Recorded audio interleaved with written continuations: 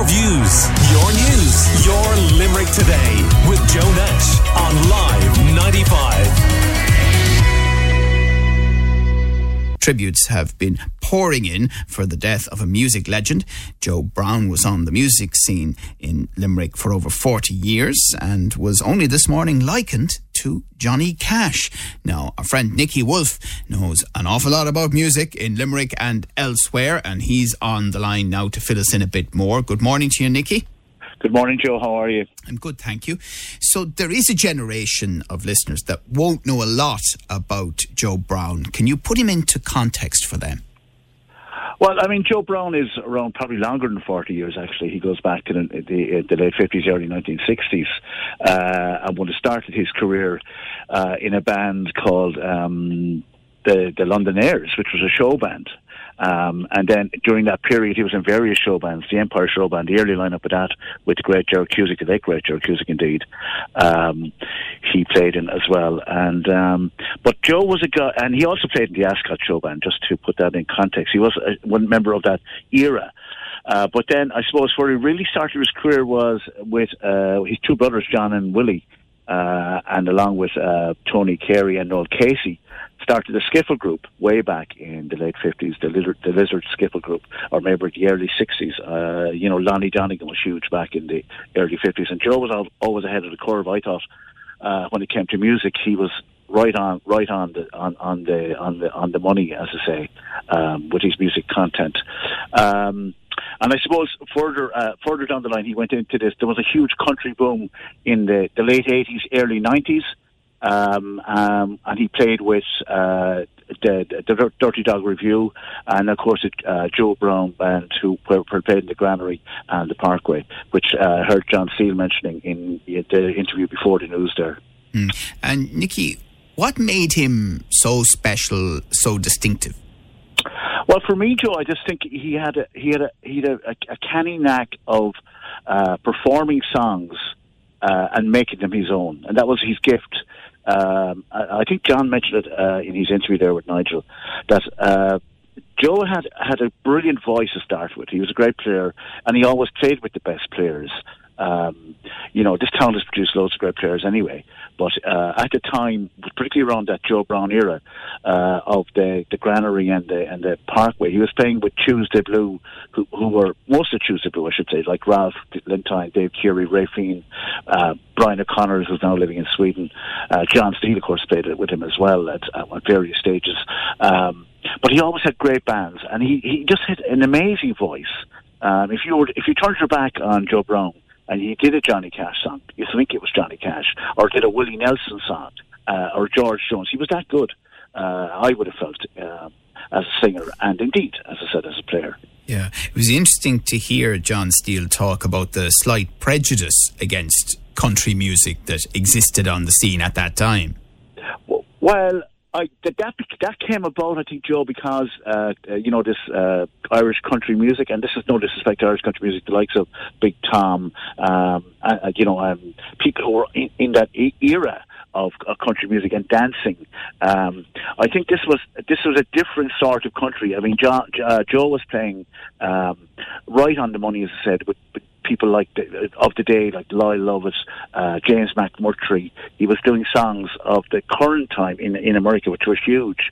And apart from, like at that time, the Joe Brown Band, for me, apart from the Flag Cowboys and Ray Lynham, who I always thought had a brilliant voice, and maybe Brendan Quinn, Joe Brown was right up there for me. Absolutely. He just had an incredible voice. And as I said, could make a song his own. I know that Rick Rubin did a number of albums with Johnny Cash in the early 90s, and Joe decided to do Hurt, which was a song by Nine Inch Nails. He would make it his own. He could deliver a song just the way it should be delivered, and that's was his strength, in my opinion. Yeah, we're chatting to Nicky Wolf, and lots of people would only know the Parkway as a shopping centre, but it was some music venue in its day. Yeah, well, it was. Funny enough, I was thinking about it last night. When Joe started in the Granary, Paddy Ryan was running the Granary at the time, And that was 5 to 8, and much similar. The Parker was a huge venue, had a huge ballroom. I went through various nightclubs, Close Encounters, and other nightclubs at the time. Where Oasis, I think, was another nightclub that was out there at one stage or another. But there was a great bar area there, which Joe and the lads played in on a Sunday afternoon. It was like a little family unit. I mean, there was hundreds of people there, but everyone knew each other, and the sessions were just incredible. They really were, as John said there earlier on with Nigel. They just were extraordinary. Yeah. Never to be repeated. Well, I wonder about that. I mean, there isn't any equivalent, you would think, in Limerick today. Well, I was lucky enough to run a number of venues in town, as you know, during the 80s and the 90s, and I don't think there is, Joe. It was a different Ireland for starters. I think people went out on a Sunday and made it an all-day thing, as John had said. I mean, there was various venues around town you could go to. You could start in the Brazen Head, from 12 to 2 hearing the bootlegging band, and then go to the Granary to hear Joe between 5 and 8, and then do a late-night session in the Old Savoy, for example. That was still going.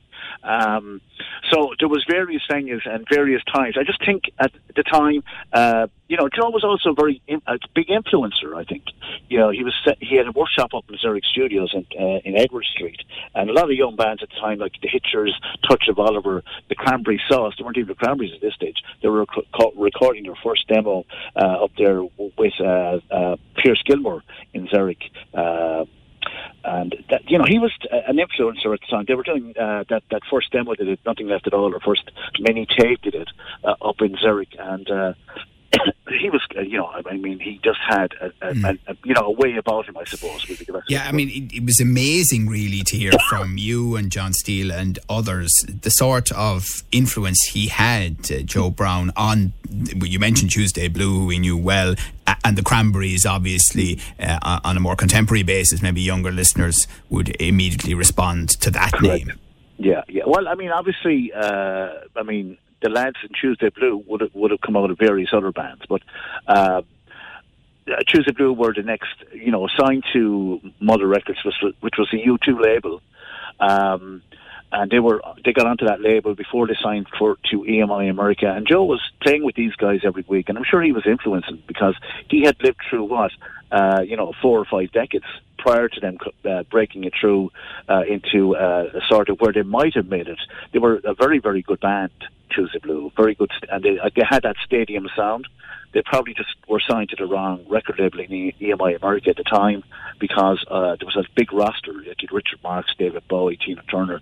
So they were down the list, and the album Shaboom didn't get pushed. But that wasn't Joe's fault. I think Limerick at that time was producing a huge amount of bands, as Ireland was in the 80s, who were signed, then dropped, as you know yourself. And finally, Nicky, I mean, it is amazing to hear John Steele say that he is convinced that if he had been born in certain states of the US, that Joe Brown would have been as big as Johnny Cash. I wouldn't disagree with that. I've heard Joe sing Johnny Cash many times over the years, and as I said, if you turned your back, you'd think it was Johnny Cash. He just had a way about doing a song. He could do a George Jones song, he could do a Warren Zevon song or an Albert Lee song, and he just does them brilliantly. But the bands, he played with great musicians. And he was an astonishing singer, and that was a huge strength of his. And as I said earlier on, when you were talking to me there, he could put his finger on the pulse, but he got a song correct and made it his own every single time. That, for me, it could be a Willie Nelson song, as I said. But I agree with John. I think if he had lived in Nashville, he would have been as good as anything they produced over the years. That would be my humble opinion. There you go. And I was delighted to see that Dave Keary actually got his album down onto CD this year, during COVID, because it was great to see that the Right to Disappear album is available in record stores, and you can hear Joe's voice, the outstanding quality of it, which was great to see. Okay, brilliant. All right, listen, thank you very much for paying that very warm and knowledgeable tribute there to the late Joe Brown, and that is Nicky Wolf. Your views, your news, your Limerick Today with Joe Nash on Live